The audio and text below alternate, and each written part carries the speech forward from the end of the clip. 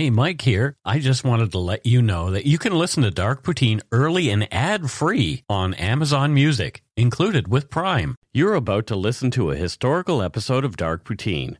After episode 149, you will find Scott is no longer with the show. In an effort to maintain continuity and offer listeners as many episodes as possible, we are leaving the episodes in which he co-hosted intact. Thank you.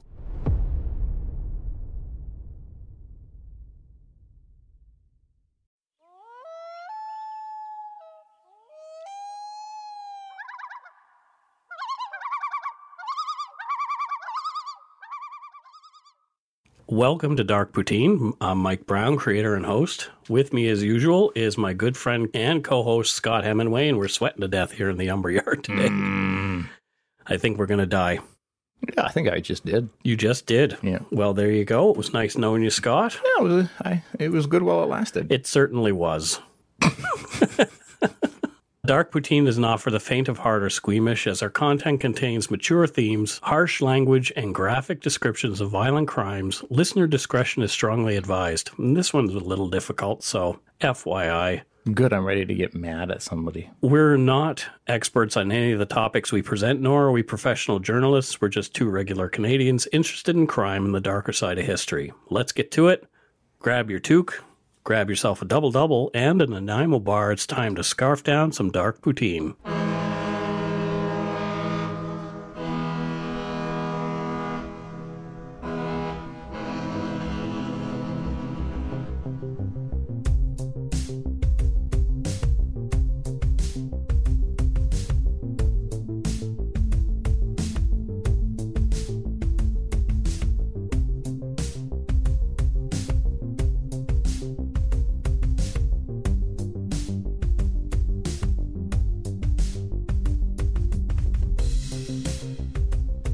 Toodly-toodly-doo. Episode 37, Scott. Wow. Speaking of Nanaimo bars, I just drove through Nanaimo, and it didn't even occur to me to get a goddamn Nanaimo bar. I think I failed. I'm disappointed. I'm disappointed. I think our listeners will be very disappointed. They should. They should be. I need to be held accountable for this. They may want to kick you in the poop chute. That's okay. It was brought to my attention that I was remiss in that euphemism for your undercarriage. Oh. I didn't. Poop chute, yeah. Okay. That is a good one. It's a good one.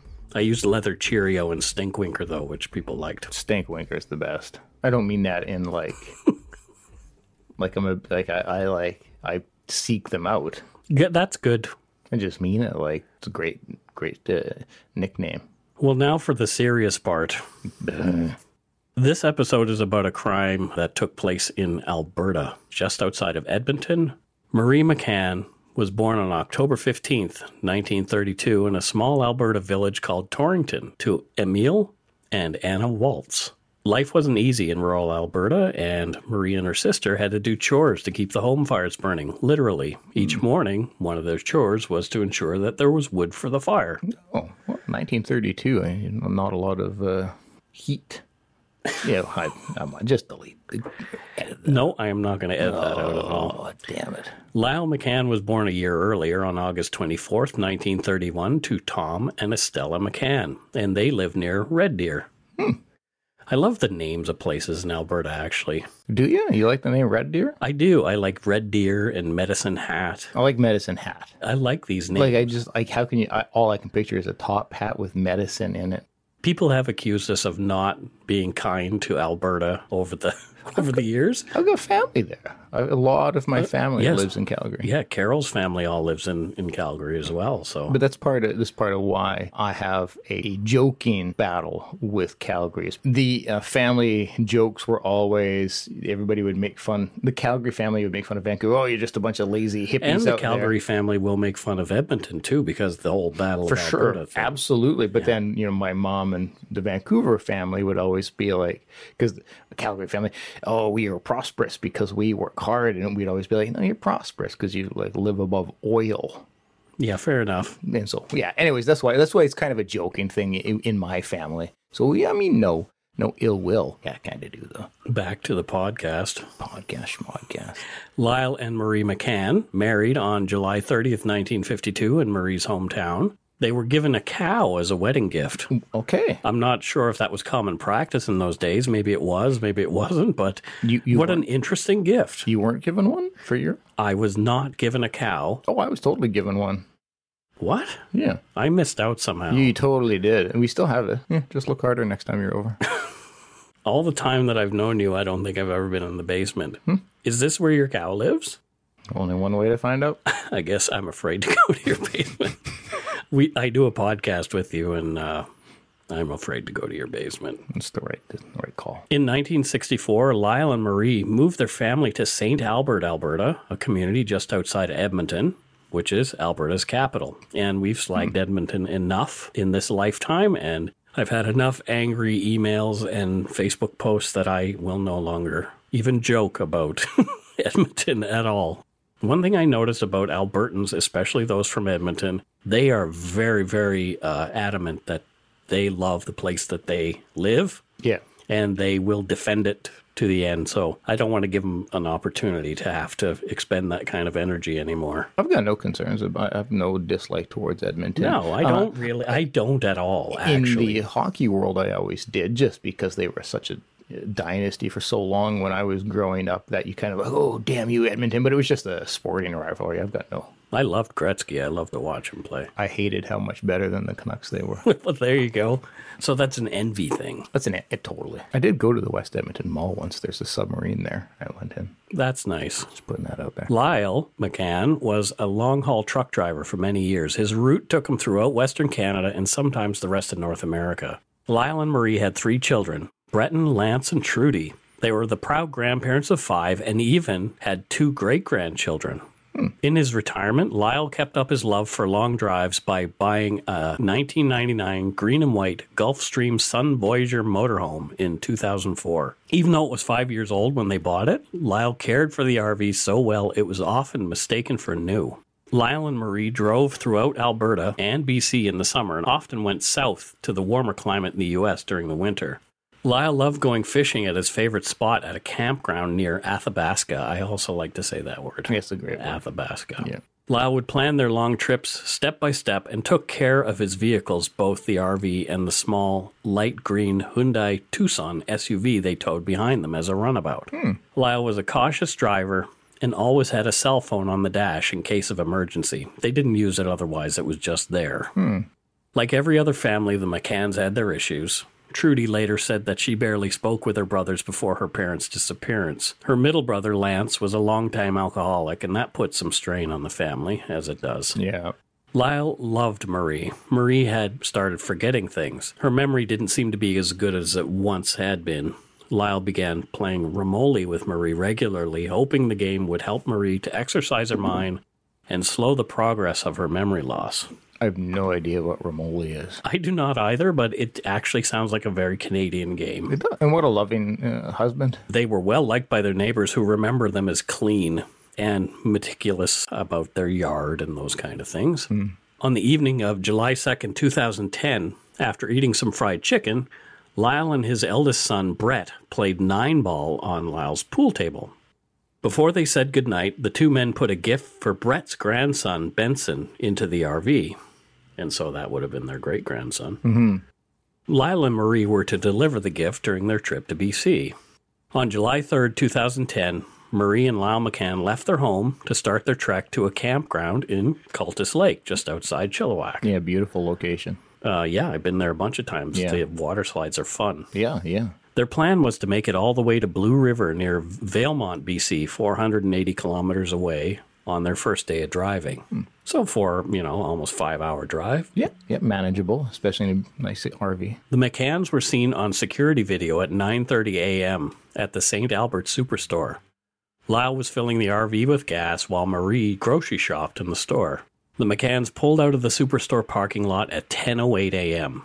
The security cam footage is the last known video of Lyle and Marie anyone would see. On the morning of July 5th, 2010, at around 6:30 a.m., the McCann's RV was spotted in the Minnow Lake campground by Rolf Wenas.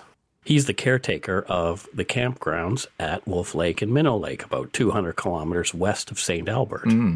The RV was parked in a lot in the small horseshoe-shaped campground consisting of only 9 sites. The green Hyundai SUV was nose in beside the RV. As there's no registration in the overnight self-registration box, Wenas knocked on the door of the RV. The curtains were drawn. There was no answer. Wenas waited around for about 15 minutes, but no one arrived or came out of the RV. He left. Wenas came back at 12:30 p.m. There was no change. Nothing had moved. The curtains were still drawn inside the RV, and there was no answer to repeated knocks on the door. This time, Wenas waited for almost 20 minutes before he left. Shortly after 7 p.m., a blaze was reported to the Edson Fire Department. There was an RV engulfed in flames a half hour away, about a kilometer from the Minnow Lake campground. It took fire crews an hour to get to the burning vehicle, because Edison is like 50 kilometers away. I would imagine extremely rural. Yeah. The fire was so intense, when they arrived, firemen had trouble approaching to fight it. The windshield of the RV had blown out and was flung 20 feet away. Oh, wow. All the tires blew in the blaze as well. Once the fire was out, firemen checked whether anybody had been inside. There was no evidence of anyone having been in the RV at the time of the blaze, and it was believed that the blaze would not have been survivable regardless. Yeah. The RV was just a charred skeleton when the fire was finally extinguished, and we saw that picture of it later. And that's a perfect description, just a charred skeleton. That's it. Yeah. Nothing else. From a CBC article, quote, RCMP did not preserve or contain the burn site as a crime scene. There were no exhibits collected, no yellow tape put up. The burned-out motorhome's shell was hauled to the Edson dump the next day, and the chassis was taken to a storage yard in Edson, and end quote. It wasn't unusual to find a camper burning in the wilderness, and there were no missing persons at the time, so cops assumed it was just an abandoned junker that someone had set fire to. Yeah, I get it, but still. Yeah, well, this is mistake number 1, I believe.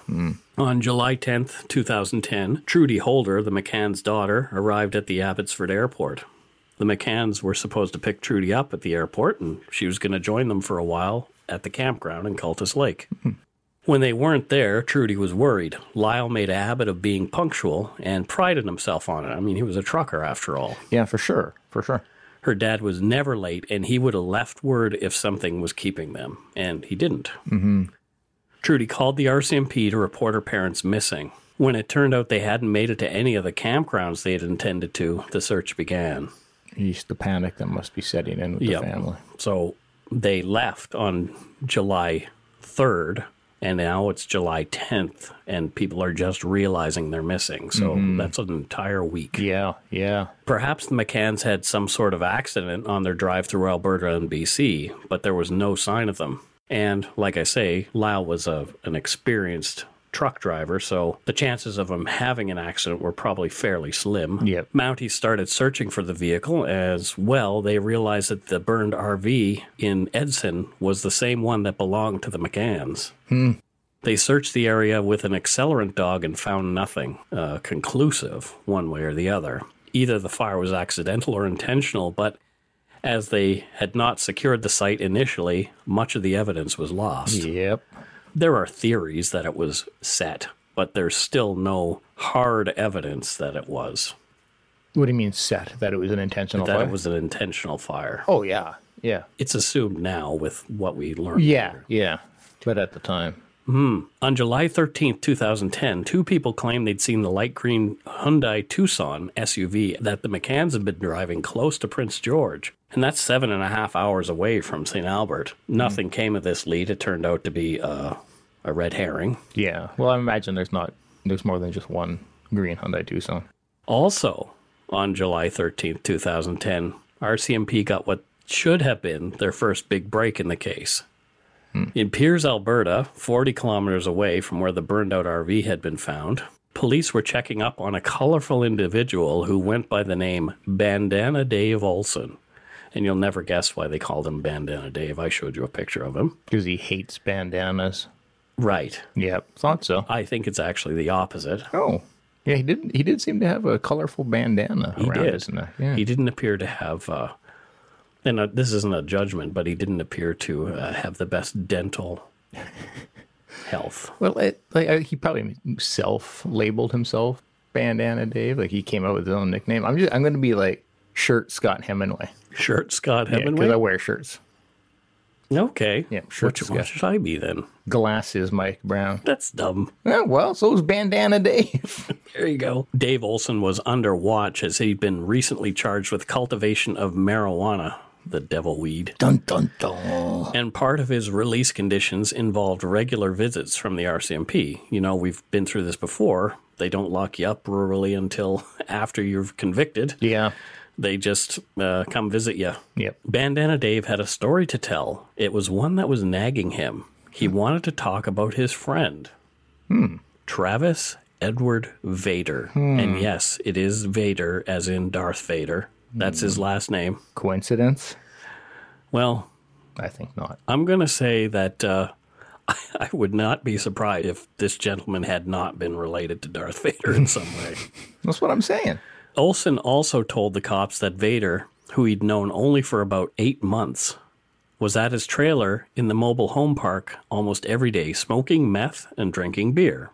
Okay. That doesn't sound like something a man named Bandana Dave would be doing. Well, I guess it was. Huh.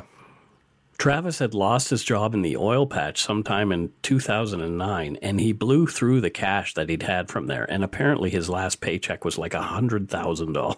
The oil field is a lucrative place to work. It's pretty Or quick. it was, I should say. Yeah. After his own truck was repossessed, Travis Vader showed up at Dave's place with a lot of different stolen trucks many, many times. As many as 25 or 30 over the course of their friendship, Olson estimated. Oh, wow. That's a lot of stealing of trucks. Travis was selling meth and stealing to get by. He mostly stole copper, claiming he was stealing 5,000 pounds at a time, which brought him between $2 and $3 a pound. Shit. We personally, you and I both know the havoc that copper wire theft can cause. Sometimes when your cable phone or internet is down, it's because some scumball has stolen a length of above ground telecom wire. Every once in a while, they get fried doing it. Yep. There have been many kilometers of wire taken in one go, and Travis Vader could have been somebody doing just that. Who Yep. knows? This all happened before I was at that other telecom that we used to work at. Yep.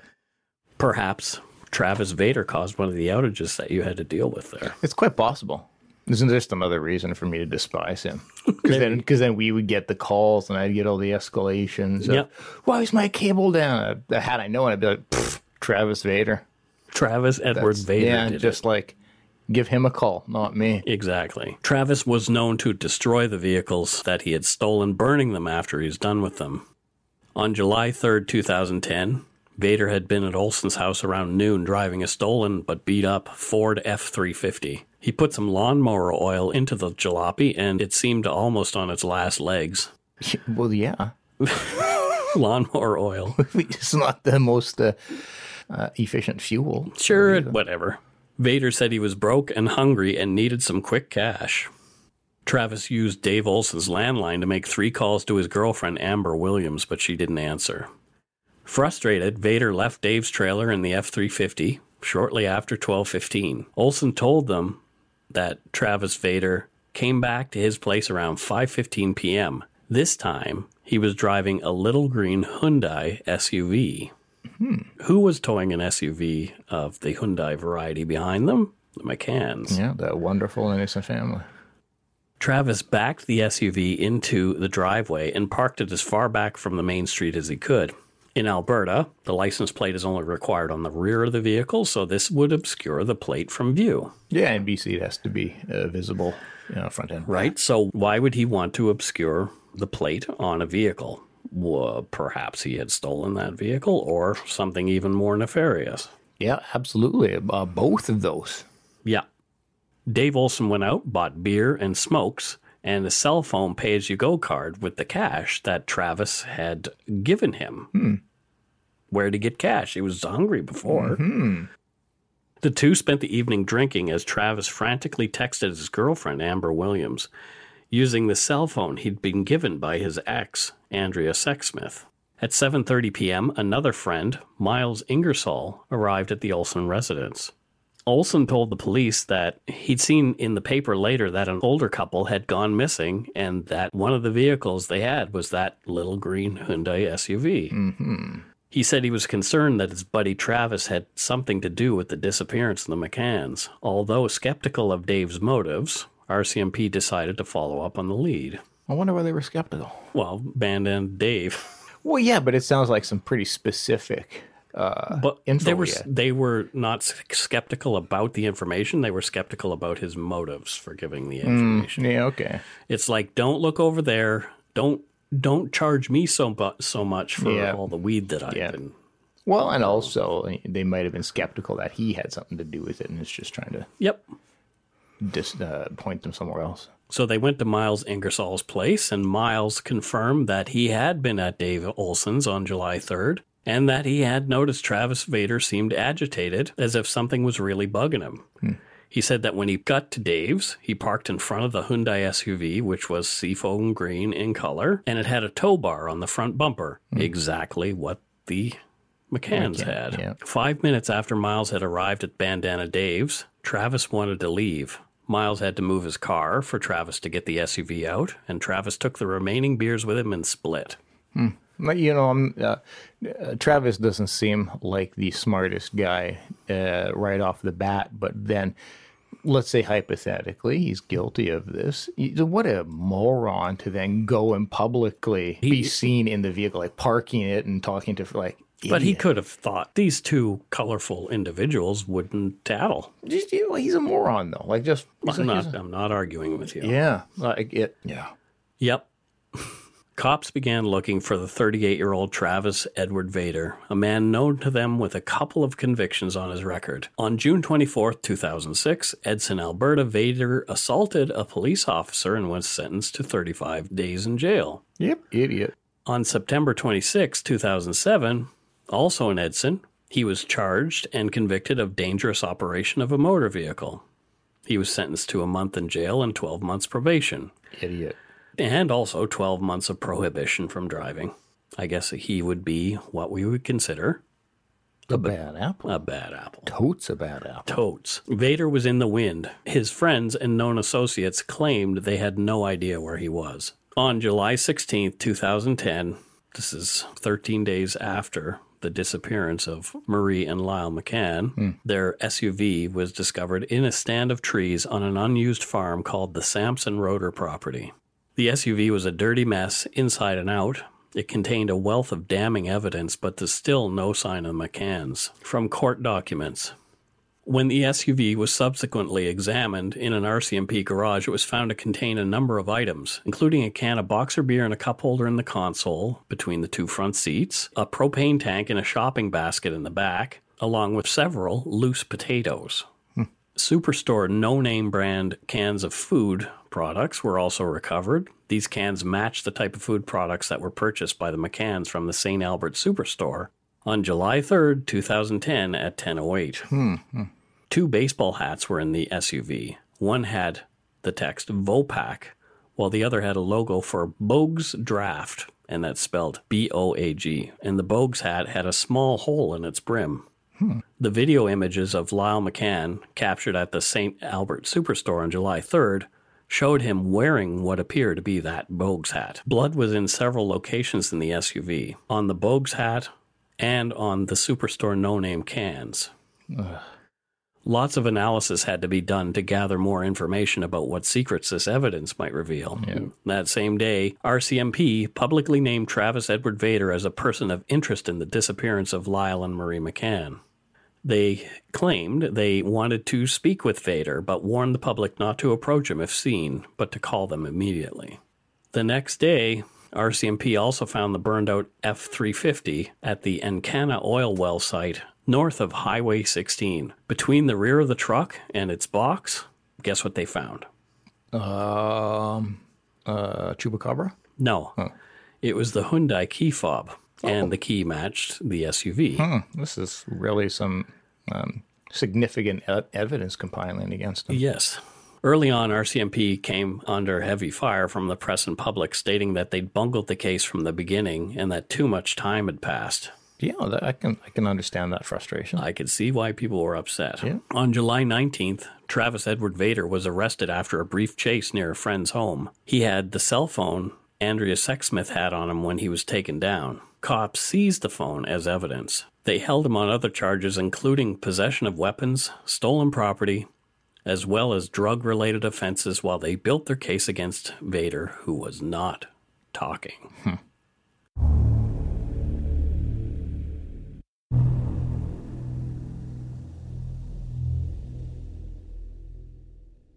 November 4th, 2010, in Edmonton, Alberta, Vader's criminal record got a little longer. He was convicted of failure to attend court and was sentenced to 30 days to be served concurrently, with failure to comply with recognizance, also another 30 days, and failure to comply with recognizance. So he was on probation, Okay. and he hadn't been checking in Gotcha. as he was supposed to. Yeah. Over a year after the McCann's disappearance, Vader was still in jail awaiting trial on charges unrelated to the case involving Lyle and Marie McCann.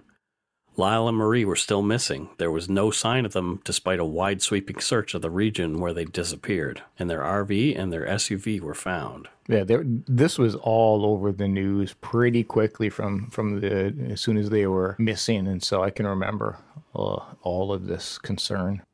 On July 20th, 2011, partially thanks to the evidence collected, the court declared Lyle and Marie McCann deceased.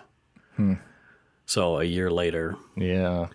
the RCMP refused to comment on their continuing investigation into the McCann's disappearance, only saying that they believe the McCanns died on the very day that they disappeared, July 3rd, 2010. Yeah. It was presumed they'd been murdered for their possessions. On July 30th, 2011, the day that everybody should have been celebrating the McCann's 59th wedding anniversary, family, friends, and members of their community gathered in the St. Albert Catholic Church to say a tearful goodbye to Lyle and Marie. Oh, it's sad. A billboard was erected on the Yellowhead Highway near the place where the McCanns had been traveling, offering a $60,000 reward. It read, "Please help find our parents, Lyle and Marie McCann. Missing since July 3rd, 2010. A smiling picture of Lyle and Marie in happier days took up about half of the billboard. On December 12, 2011, in Evansburg, Alberta, before a judge, more charges were laid and pled guilty to by Travis Edward Vader. 1, possession of a controlled substance, and that was a 1-day sentence.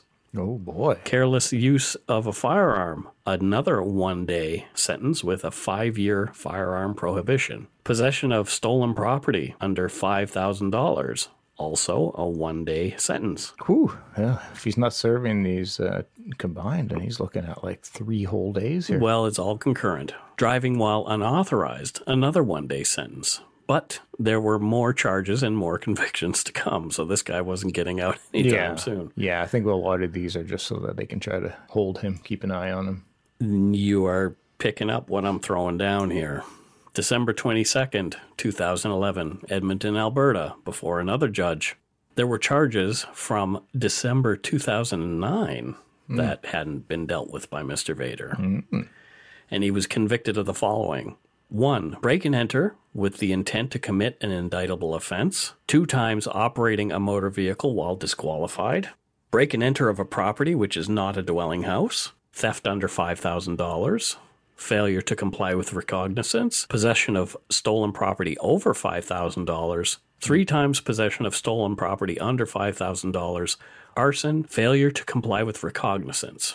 So for that, he was sentenced to 33 months in prison. Okay, better. However, he was given some time served, yet more charges were pending. But what about Marie and Lyle McCann? Well, I'm assuming that they're still trying to find the bodies at this point and compile more concrete evidence. I would say that you are correct. The system was doing everything they could to keep this turkey behind bars. They Yeah. didn't want him to escape. Yeah, makes sense. They still hadn't charged him with anything related to the McCann's disappearance or murder, and he'd been in jail for over 2 years. On April 18th, 2012, albeit mostly circumstantial without the bodies, cops in the Crown felt they had the evidence they needed to convict Vader of McCann's deaths, and they charged him with 2 counts of first-degree murder. On May 1st, 2012, Vader is convicted of drug trafficking, theft, and weapons charges that occurred in the Barrhead area in June of 2010, a month before the McCanns went missing. So another conviction.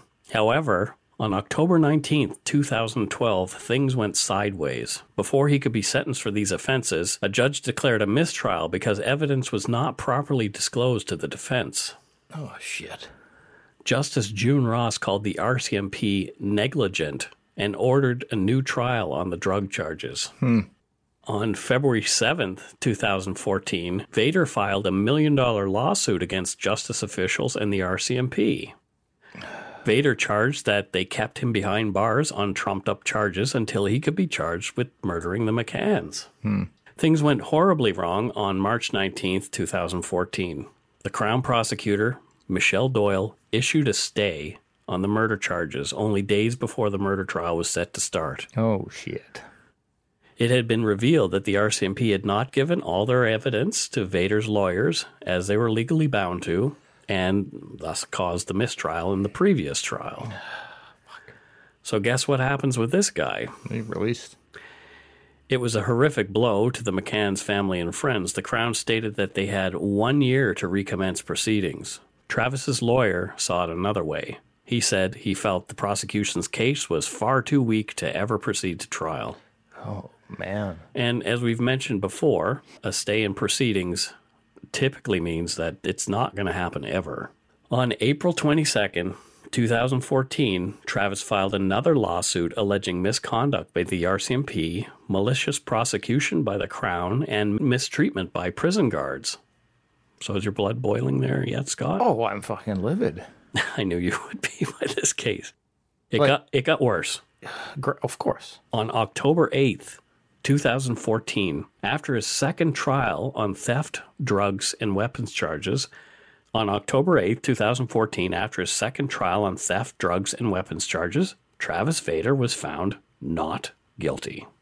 He was free to go. Oh, shit. No. He had no more charges pending. He'd served his time for everything the RCMP could manage to pin on him. He was picked up outside the remand center where he had been kept, and he had some words for the press before they drove off. And here's what he had to say, Scott. It feels good to be out, for sure. It does.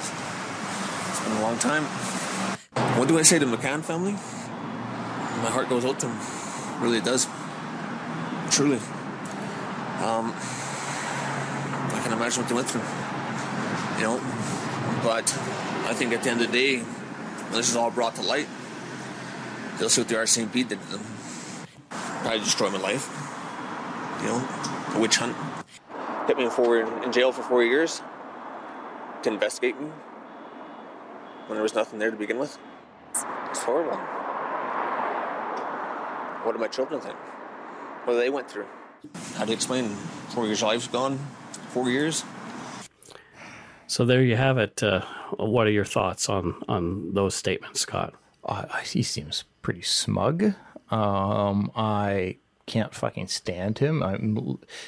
To me, it seems clear that he is involved, if not guilty, of this, and he's making it out that he's the victim.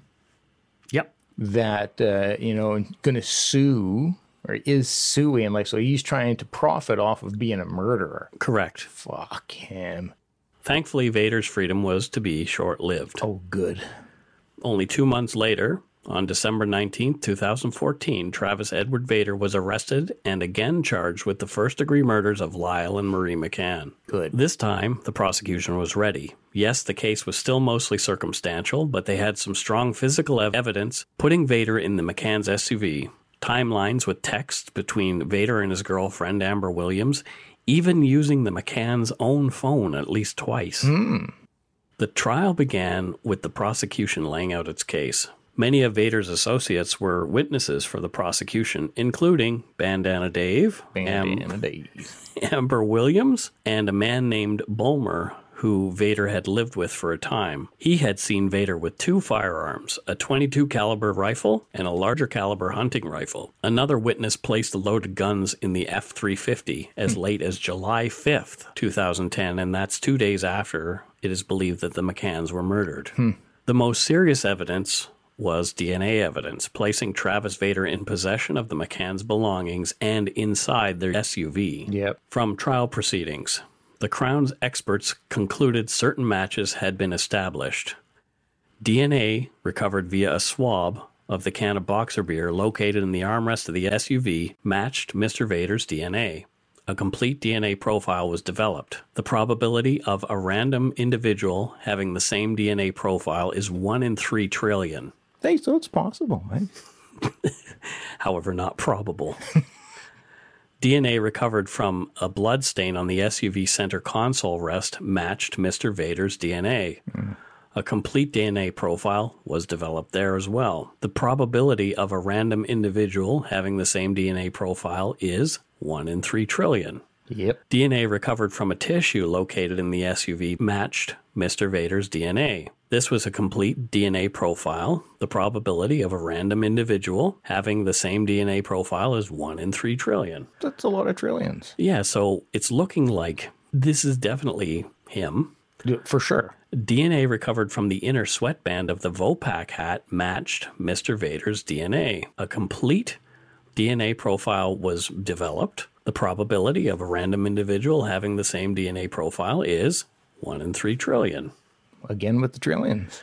DNA recovered via a swab of the SUV steering wheel matched Mr. Vader's DNA. Only a partial DNA profile was developed, and the probability of a random individual having the same DNA profile is 1 in 7.4 billion. So, still a significant amount of billions. Yes. DNA from the bloodstains located on the no-name cans found in the SUV matched Marie McCann's DNA.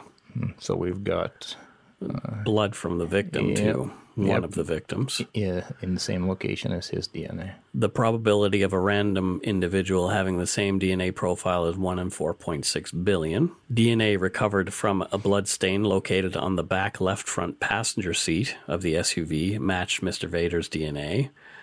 And this was a partial profile and with a lower probability of 1 in 12 million. But there's a lot of other very much stronger DNA evidence there. Here's one that bugged me. Multiple locations on the Bogues hat were tested. DNA was recovered that matched Lyle McCann's DNA. And in one instance, a bloodstain revealed a mixture of DNA from Lyle McCann and Mr. Vader. So it sounds to me like they were fighting. Yeah. To get both of their blood mixed, there's got to be some close contact. The probability of a random individual having the same DNA profile as Lyle McCann's contribution is 1 in 34 billion, and the probability of a random individual having the same DNA profile as Mr. Vader's contribution is 1 in 140,000, so it was very partial DNA, but it is disturbing. Yep. The Bogues hat also had a hole in it. This, an expert testified, was made by a small caliber firearm being fired at close range, passing through the brim into the wearer, whose blood was then spattered on the hat. Shit. Cell phone evidence, texts between friends, and pings from towers established timelines and positioning of Travis Edward Vader. From more court documents, the McCann cell phone records indicate it was used in 2 periods on July 3rd from 2:14 in the afternoon to 4:32 in the afternoon. All communications were attempts to contact Amber Williams, who was Travis Vader's girlfriend. Yep, okay. Here are the 2 text messages sent during this period. Hey, babe, it's me. How are you doing today? You can still text me. You can still text my phone. I can receive text. I miss you so much. And that was the 2:28. I have been trying to call you and text you and email you and Facebook you. I can't get in touch with you. It's me, T. And that's from July 3rd, 2010 at 2:32 in the afternoon. The telephone calls, which were not answered, had the McCann cell phone connected to the Pioneer, Chip Lake, and Carrot Creek cell phone towers. I don't know. Lyle McCann wouldn't be texting Amber Williams. Nope. And I don't think Marie would be texting Amber Williams, especially saying, it's me, T. Yep. Yeah, I have my gut tells me I know what his defense is going to go with. Okay. Well, here the defense went to work. They tried to discredit the prosecution witnesses. Their character was called into question. For sure. They claimed it wasn't Vader at all using the McCann's cell phone. It was someone else, because T doesn't stand for anything but T. Sure. Defense counsel, well, there's lots of other names that begin with T. There's Tim. Thomas? Yeah. There's also Turdball. Turd Nugget? Yeah. Defense counsel indicated their belief that Bandana Dave Olson and another man were behind the murders. Sure. They even presented, well, that's why Bandana Dave tattled, right? Yeah, I get Let's it. put the heat on this other guy that I gave the SUV to. Yeah, except Bandana Dave's DNA isn't mixed with the murder victim. Well, maybe Bandana Dave was a mastermind, and he was much more careful. It's clearly what, as soon as, when you hear the name Bandana Dave, you think mastermind. If you look up Bandana Dave and the picture that you see, you'll think. It totally reminds me of Moriarty from Sherlock. It's just this evil genius. I don't want to be killed by Bandana Dave. I have opinions here. They even presented witnesses who claimed that they'd seen the McCanns at the campground at the lake on the 4th of July, but their testimony didn't seem to hold up under cross-examination. So it was people who thought they'd seen something that perhaps did not. Potentially well-intentioned, but just wrong. There was even a theory presented that Vader's DNA had gotten into the SUV by way of a sneeze. Oh! Achoo. No, okay, that explains it all. So We're I'm good. looking into Bandana Dave's got the SUV there, so I'm looking into it, and I happen to sneeze while I'm... Makes total sense. Because Bandana Dave is a bad guy. Yeah, and an evil genius. I can't do it. I have... In the end, the prosecution won out, sort of. After all sides were presented, the judge went away to make his decision. The findings were as follows. Oh, no Jerry on this one? Nope. Trial by bench. Which actually, if I'm ever charged with anything, I would choose trial by bench. Oh, why is that? Well, you gotta have pretty good evidence to get by a judge. Yep, and not a lack of emotion involved in the decision. Yep. I am wondering whether the OJ trial would have gone differently if it was a bench trial. Yeah, probably. But that's probably why they didn't go with a bench trial, Exactly. So if you're not guilty, choose a bench trial. in Mike's legal opinion. I am not an expert in any of the cases we cover, nor should you pay any attention to me. I disagree with that. I think you are totally Oh, shit. a professional Yeah, I'm a professional maker-upper. spewer of podcasts. Yeah. Here's what the judge's findings of fact were from the evidence. The McCanns were westbound on Highway 16 and encountered Travis Vader between 12:15 and 2:14 on July 3rd, 2010 on that main highway, and this encounter was in a rural location away from any community or residents to minimize the risk of observation or interruption. The McCanns were either in their RV or very close to it when that encounter occurred. Mr. Vader knew the RV was occupied or very likely to be occupied. Mr. Vader initiated contact between himself and the McCanns and their RV/SUV.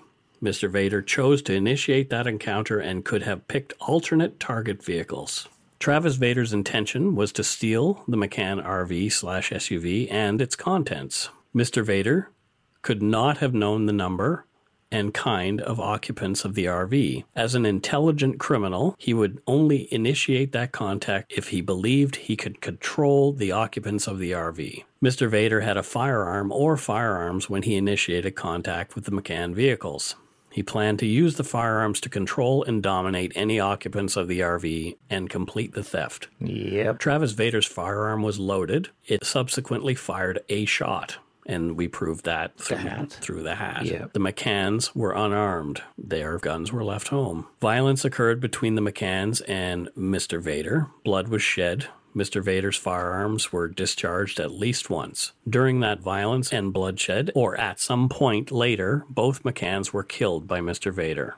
Mr. Vader relocated the McCann vehicles to a concealed location, most likely the Sampson Roeder property, which is on the south side of Highway 16 and west of Range Road 144. Mr. Vader used the McCann phone between 2:14 and 3:55 on July 3rd, 2010. Mr. Vader detached the McCann SUV from the RV and traveled to Dave Olson's residence in Piers, where he arrived around 5:15 and later left around 7:35. Mr. Vader subsequently took active steps to dispose of the McCann's bodies in an unknown location, such that exact cause of their deaths cannot be determined. And on July 5th, 2010, Travis Vader burned the McCann RV to destroy evidence that it contained. Yep. Because there's no other reason to burn No. the RV unless you're trying to conceal evidence. So after that finding of fact, on September 15th, 2016, Judge D.R.G. Thomas found Travis Vader guilty of second-degree murder. I guess because not premeditated, I'm imagining is why second degree. It had to be over by then, right? Yeah. No.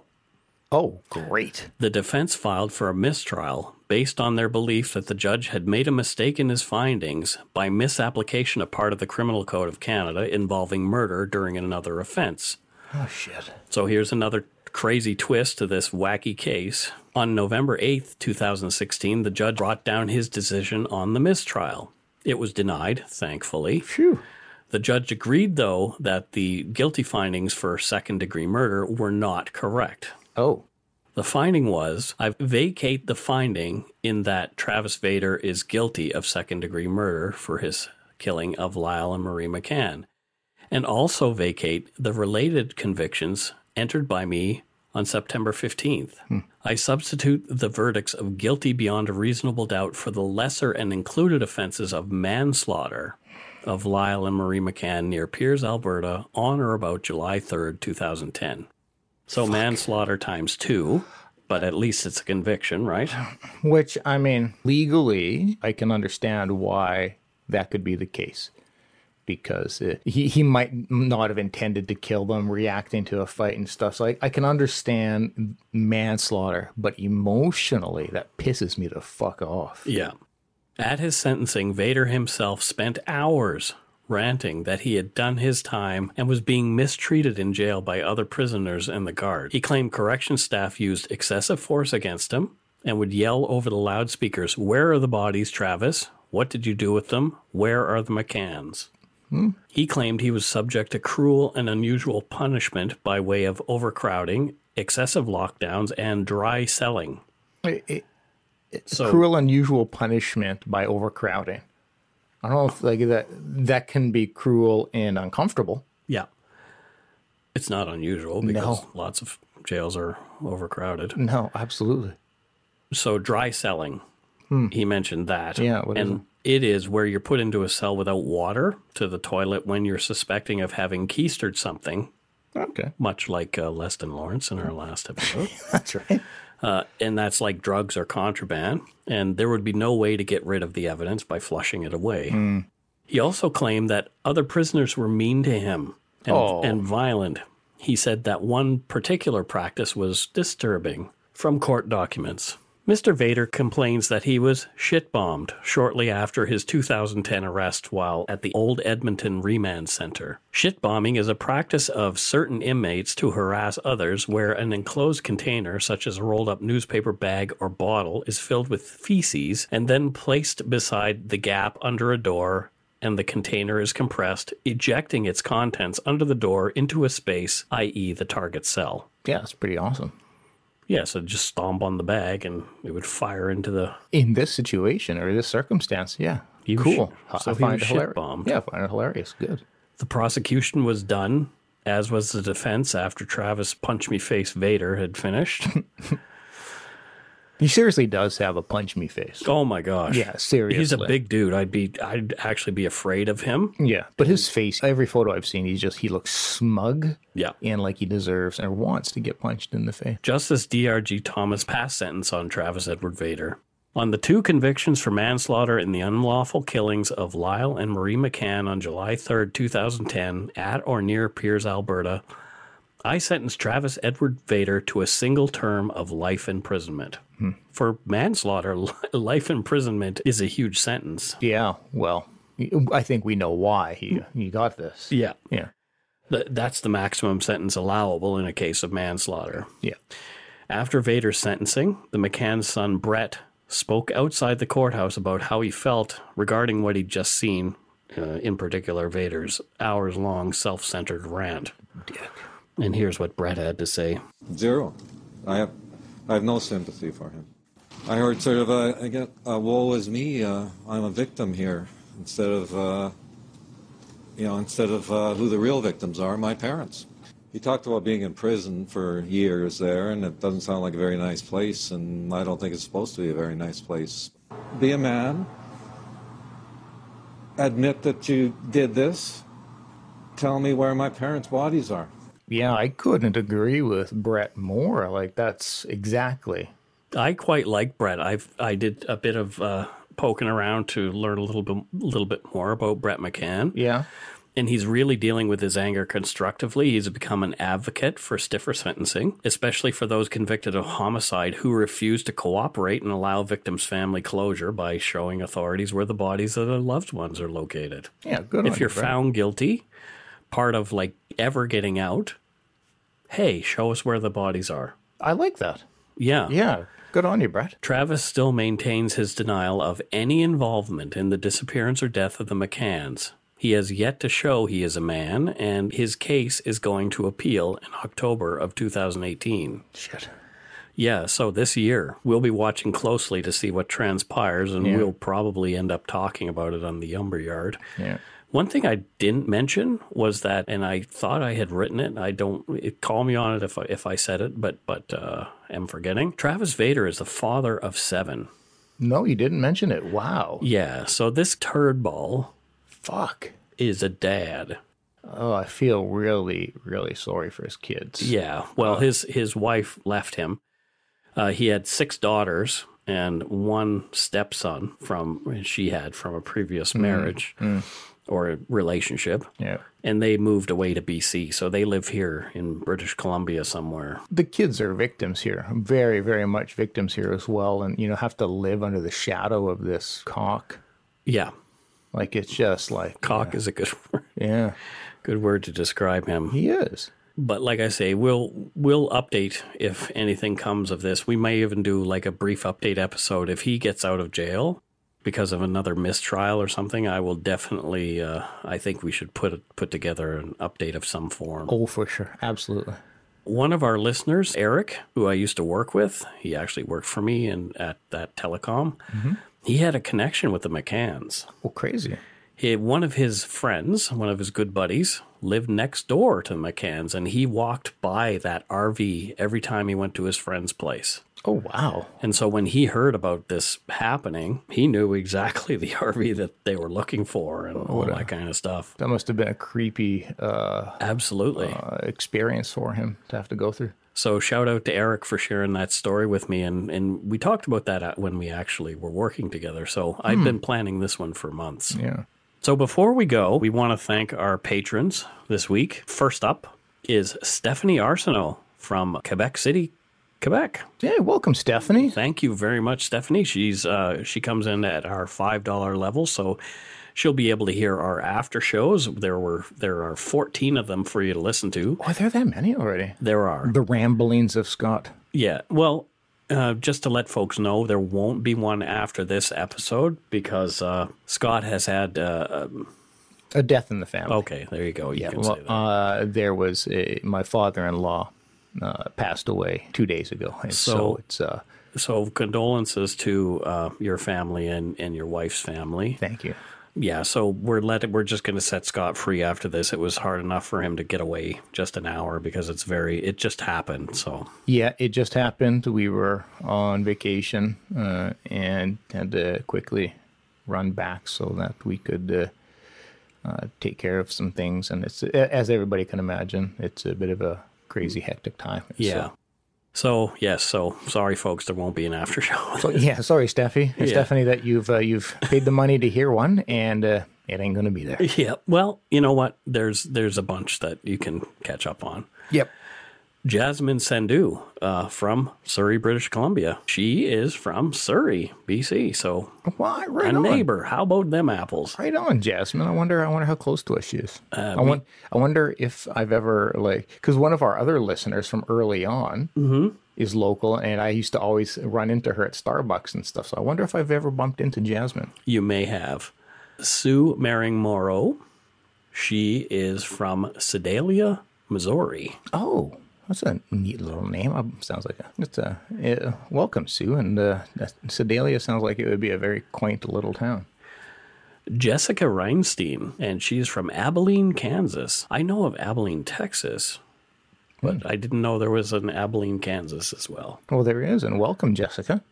Jerry and Jaylene Weaver from New Westminster, BC. Thank you for becoming patrons. You are from Guru Kitty Studios at gurukitty.com. And it looks like you guys are some pretty awesome artists, if you ask me. I saw a lot of talent in there. Yeah, for sure. We were going through your site, and I had an idea. I think Scott and I somehow need, like, cartoon versions of ourselves somehow. So, oh, wow. Maybe Guru Kitty, you folks and us folks can get together when I'm back, and we'll have a conversation. I think that's great, and I love New West. That's where we want to shop local too. Yeah, I grew up, lived from 10 years old to about 25 in New West. So let's shoot the poo, Guru Kitty. Let's do it. Let's do it. And finally, Patrick McCormick, and he's from Ottawa, Ontario. I am going to make sure that I stand on Parliament Hill on my travels across Canada so I can have my photo taken of me in a Dark Poutine t-shirt on Parliament Hill because... Taken over. Well, I don't know about taking over. I do. Well, welcome, Patrick. Thank you, sir. Thanks so much for your pledges, everybody. We really appreciate it. If you want to donate to us, you can do so at patreon.com/darkpoutine or send us some donut money at PayPal via our email address, darkpoutine@gmail.com. Our website, darkpoutine.com, is great for show notes. I'm adding more stuff there. So I'm adding even, if I have them, I'll add the court documents moving forward, that kind of stuff. It's really fascinating stuff to just take a peek through. Sure. Follow us on Facebook, Twitter, and Instagram. Just search for Dark Poutine. And please tell your friends about us. Word of mouth is important. We had some interesting developments yesterday. A friend of ours, Heather, is in Las Vegas. That is right. And she was talking to a random person in Las Vegas who was mentioning that he liked to listen to podcasts. And he's from where? Texas. So completely random. Completely random. She doesn't know him. He doesn't know her. He said one of his favorite podcasts, Dark Poutine. Sweet, sassy molasses. Holy moly. Yeah. So that's pretty awesome. I love that kind of stuff. Oh, it's just such a great feeling. It really is. And still so shocking because I'm just like, it's me and Mike sitting in front of Mike's blathering. And we've got at my place. We've got people from Texas randomly bumping into our friends who are like, yeah, like it's just mind blowing. Yeah. So, don't fall for this guy. It's just me and Mike. So Heather sends me a picture of her and the guy together, and I send a picture back of myself waving. Yeah, yes, that's so awesome. It's very cool. Especially fun is our closed group, the Yumber Yard. Listen to episode 12 if you want to know what Yumber Yard, where it came from. Yeah, because people ask over and over again. Episode 12, Yumber Yard.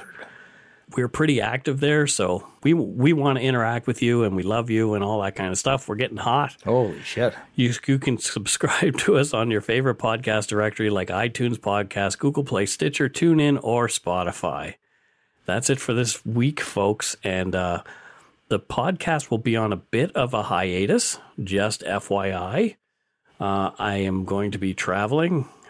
And Scott is going to be here keeping the home fires burning. Mm-hmm. I hope to have some other content for you as I travel, but I look forward to hearing that. Yeah, we may have. We're probably going to have at least 2 weeks without any podcasts. So bear with us. Yeah, bear.